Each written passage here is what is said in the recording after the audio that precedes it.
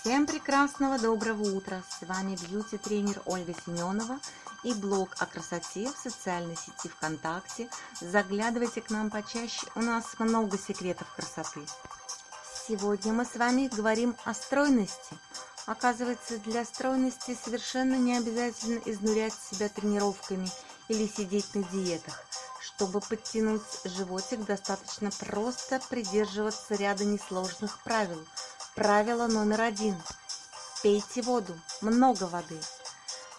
Помните, если пить недостаточное количество жидкости, организм начнет ее откладывать, и в первую очередь это проявится на животе, боках и бедрах. Правило номер 2.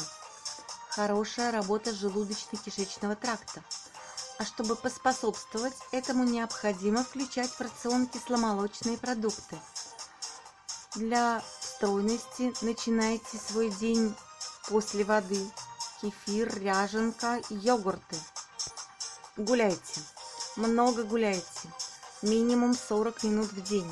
Прогулка должна быть интенсивной, не нога за ногу.